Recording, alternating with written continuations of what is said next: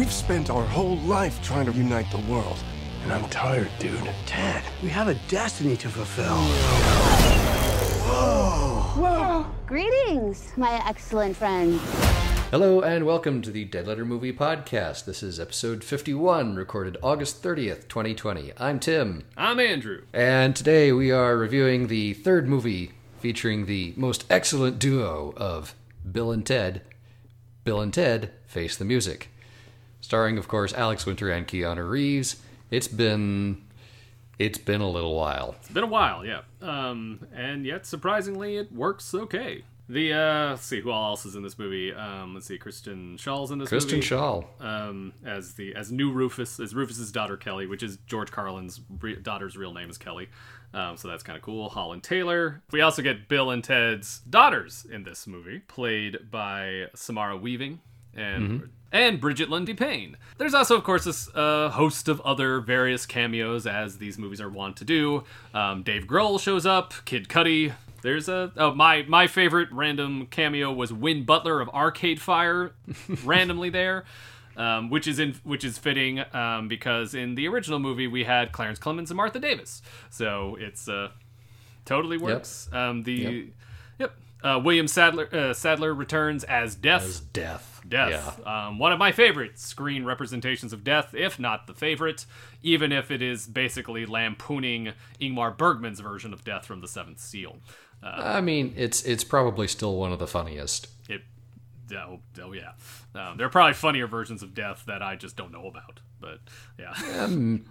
I don't know. I would have a hard time believing that of you. Yeah. Anyway, this movie, we're 20 odd years on from the last movie. Bill and Ted still have not created the music that saves the world, and they're still trying and not really getting anywhere. Hijinks ensue. We go all throughout time. We go into the future. We go back to hell. We go into the quantum realm even, spoiler alert of sorts. But so just like in a lot of ways it feels like the first two movies kind of put together in the major points that happen. I mean, like, they go to hell, they go to the past, they go to the future. There's a lot of similar things going on. However, this particular one has a little bit more of a somber tone than expected. But maybe that makes sense considering these characters are 20-something years older and haven't lived up to their potential yet. That would definitely make an impression on somebody. Yeah. So, I mean, right from the start, pretty much, we get Bill and Ted in the middle of a midlife crisis. Yeah, and that's really what it is. Bill and Ted Face the Music is Bill and Ted coming to terms with the fact that they're older now and have maybe, quote, passed their prime and haven't lived up to what they thought they should be at this point. And that's actually surprisingly deep for a movie that it's about two, dumb guys who travel back in time in a phone booth. Yeah. So, you're absolutely right. It does kind of mash up most of the major elements of the first two films, plus the midlife crisis, plus some semi-solo adventures with the two daughters going off and doing their thing. So right from the start, I'm going to say I did enjoy this movie. Yeah. I had a good time watching it, but the tone right from the start did strike me as kind of odd, compared to the previous two films. It's a bit of a contrast there. And noticeable. It was noticeable. In a similar way, it's a lot busier than the previous two films, I think. There's, at any given point in the movie, a lot more going on than either of the other two movies. Those were, fairly straightforward, single line narrative progressions. Yeah, because we don't really deviate from Bill and Ted in the other two movies. Yeah. There were occasional little asides just to remind you, Beethoven's off in the mall, or Napoleon's in the water park. Right. I mean, we get a side plot with the daughters in this one, and we even get like an even side plot with the princesses in their own little thing that we don't really see happen, but they're off doing their own thing as well. Yeah, we kind of get to see that it is something that is happening without actually seeing it happen. Exactly. Yeah. And then we have a robot from the future again, trying to get to Bill and Ted. Now, mind you, I really like the guy who plays the robot. He's on this show called Barry with Bill Hader that I really like. So we have that to contend with as well. So there's a lot going on here. There is, and we discussed this a little before, and I think for the most part they do a pretty good job of juggling it all. Mm-hmm. But it is a lot, and it's a lot more to keep up with than expected. Excellent Adventure or Bogus Journey, and certainly more than I expected. It does also have this added depth. So yeah, in a lot of ways, there's a lot more going on here than expected. And I don't know why we didn't. Well, I know why we didn't expect it. They're Bill and Ted movies, right? But at the same time, though, was it dumb of us to not consider the screenwriters? Because these are the same screenwriters for the first two movies. Like, is it dumb of us to not consider the fact that the screenwriters would try to put something a little extra when they've had 20-something years for them to think about this? And they have been trying to make this movie for over 10 years. And so this has been in developmental hell for who knows how long. And a while. A really long time. So I guess it sort of makes sense that this would have an additional added, layer to it.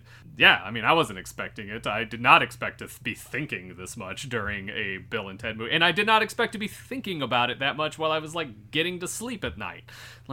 This is, and the thing, before we were recording, I was talking with Tim, and I said, although I would never call all three of these movies smart per se. I mean, there are smart things about them. There's clever things about them. Each movie did get smarter than the previous. That's the thing I actually really like about Bogus Journey is that one, it just sort of embraces its anarchy that they could do, which is something I always admire in movies. But it's also a little bit smarter, talking about fate and stuff like that.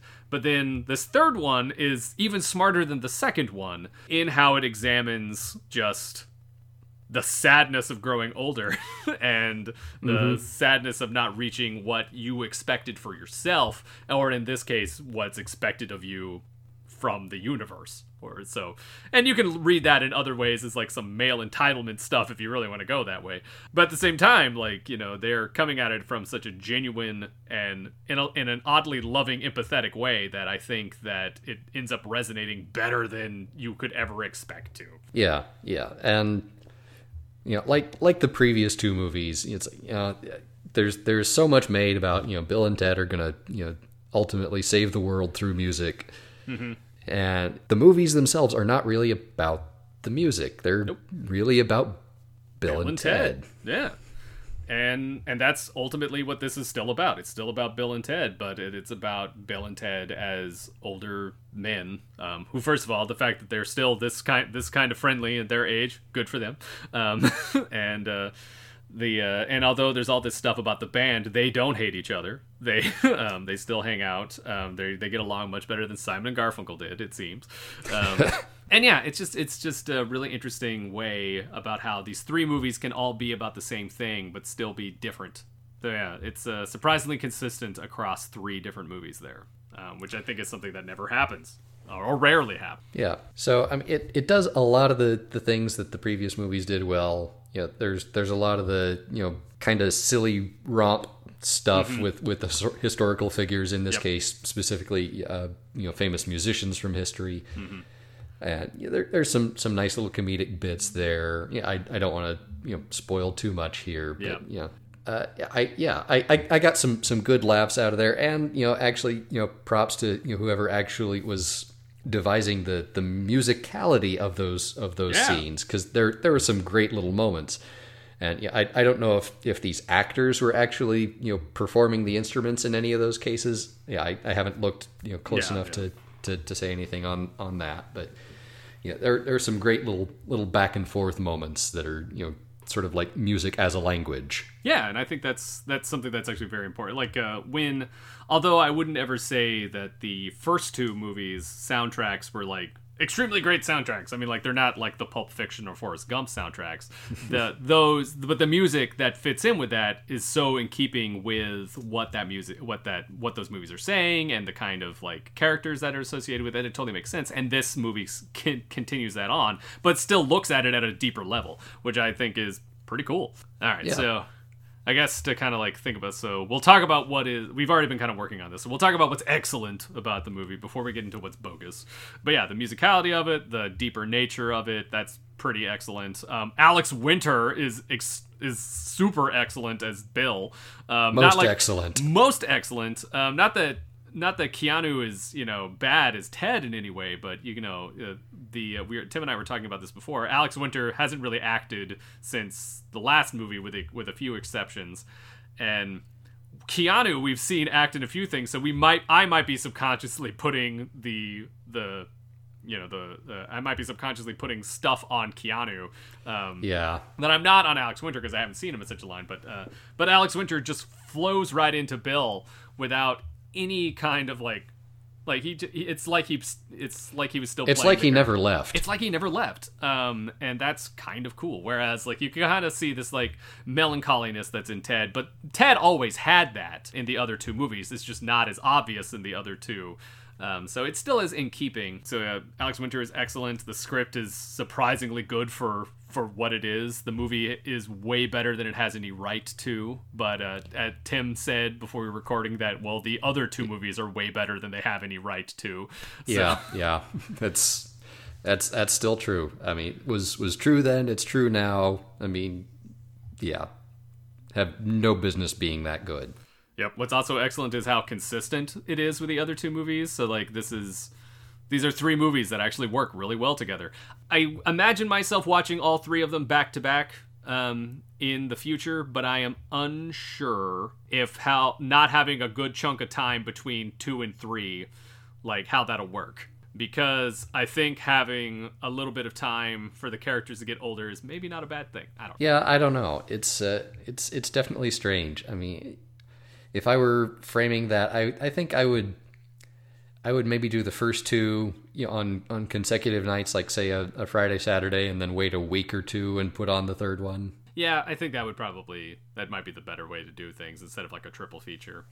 And there's nothing wrong with that. I think that's the fact that you can do Back to the Future back to back to back, and it's kind of good is it's fun. You can do that with the Evil Dead trilogy as well. But not and all those are trilogies kind of remarkable for that. Yeah. But. Yeah, and not all trilogies have to do that. So all right. So anything else that really worked for you, Tim? Oh gosh, some of the performances by actors playing famous historical musicians. It's, you've nailed this. It's a character and it's a little bit cartoony, but it's never quite caricature. And it feels honest. And it's okay, yeah, it's, great. It's that person. And immediately without even having to be told. None of the characters have to call them out by name. It's so excellent. The guy they have who plays Mozart was surprisingly funny. I think this movie has a lot more use of visual humor than the other two. And Mozart's actually a pretty good example of that because he speaks in German and we have no idea exactly what he's saying. But the way how excited he gets to meet other musicians from the past is extremely, it's really funny. It kind of reminds me of Socrates in the first movie. Yeah, so all right, so what's bogus? I mean, there's got to be things that are bogus, but they're not super bogus. At the same time, I guess when I think about the things that could work better is that there is a lot going on. Tim and I aren't 100% sure it needed to be this complicated. I kind of like that it's that complicated, but I'm not sure it needs to be. Yeah, I'm right there with you on that. I do feel it's a little too complicated for its own good. I do feel that weighs it down a bit. Mm-hmm. But I like that it is. So I'm not sure. I don't know if you'd given it another 5-10 minutes of actual screen time, if to let it breathe just a little, if that would have helped, or if you needed to cut something. But I mean, nothing here really feels extraneous either, so it's complicated. But it is complicated. I'm gonna put that one in the bogus column also. Just it's not totally bogus, but is still bogus. Yeah, it is not as I'd say maybe it's most non heinous. Maybe. Yeah. Maybe I don't know. there's like things I could nitpick, but I mean, like that's just like style things and stuff like that. Like, and you can tell that it's a movie made now. So it's gonna have when you watch the three of them together, there's gonna be a big jump in how the style looks. But but to be honest, there's a big style difference between the first one and the second one. So Yeah. So maybe it all works. It's sort of weird when I think about the things that are kind of bogus about it. Like the more I'm able to like, well, but to be honest, it doesn't weigh it down that much. Like, I don't know. Like, I don't really know if we needed to go back to hell the way we did. Like, I don't know if it needed to happen that way. At the same time, though, it was great to see death again. We could have had more death. I think. Although apparently the problem was that they had too much death. Apparently that was the problem originally. Yes, too much 40-minute bass solos. Yeah, I do lament the lack of Station. Although Station, there is still a reference to it. So there are a couple of callbacks, which was good. Yeah. Mm-hmm. And like the right amount of callbacks. They're like the thing I liked about this is unlike say this is not a bad analogous. Unlike Halloween 2018, you could, even if you weren't a fan of those other movies or didn't see the other movies, you could tell they were making reference to other things, and that it kind of bogged down the movies. I feel like this one, they're actually pretty good about handling the fan stuff. They don't get real deep into it. Maybe that's why we don't have Station in it. Actually, it's like because that would have been seen as too much. Maybe they thought about it and then they're like, let's just take it back. So. Yeah. I'm good with Station's contribution to this movie, such as it is. Yes. I also like the ongoing use of plural us and other people using that in this case, because the princesses even say us's, which it's the best. Yeah. Yep. All right, so we don't have that much bogus as we thought we would, but pleasantly surprised at how good this was. I'm also pleasantly surprised at how well these three movies work.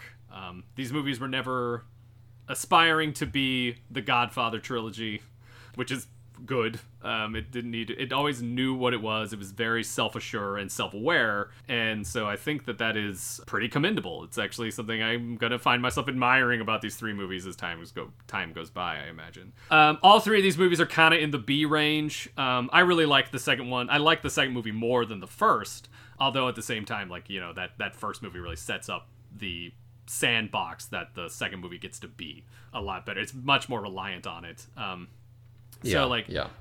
If the first two movies are like a B and B plus, this is probably like a B minus. But they're really close to each other, like consistency wise, and just quality and everything. And maybe that's because they knew that if they tried to get to a higher aspirations, it would just fall. I like the fact that the movies get smarter as you go along, and I like the fact that the characters grow as you go along. So, I mean, like it gets more things right than it does wrong, which is surprising for something that took 28 years to happen. So, yeah, worth watching. Yeah, I agree. This one to me is kind of on the B minus C plus edge. There's I'll go with the B minus. I mean, it's Bill and Ted. You can't not love Bill and Ted. But yeah, it was never super aspirational. This one is weirdly more aspirational in that it's deeper and actually has some things to say that weren't really anything they were attempting in the older films, which feels a little bit incongruous, but I think they did a pretty decent job of it, and it kind of fits. So B minus. And great movies to watch to fill your time. Classic Sunday afternoon movies.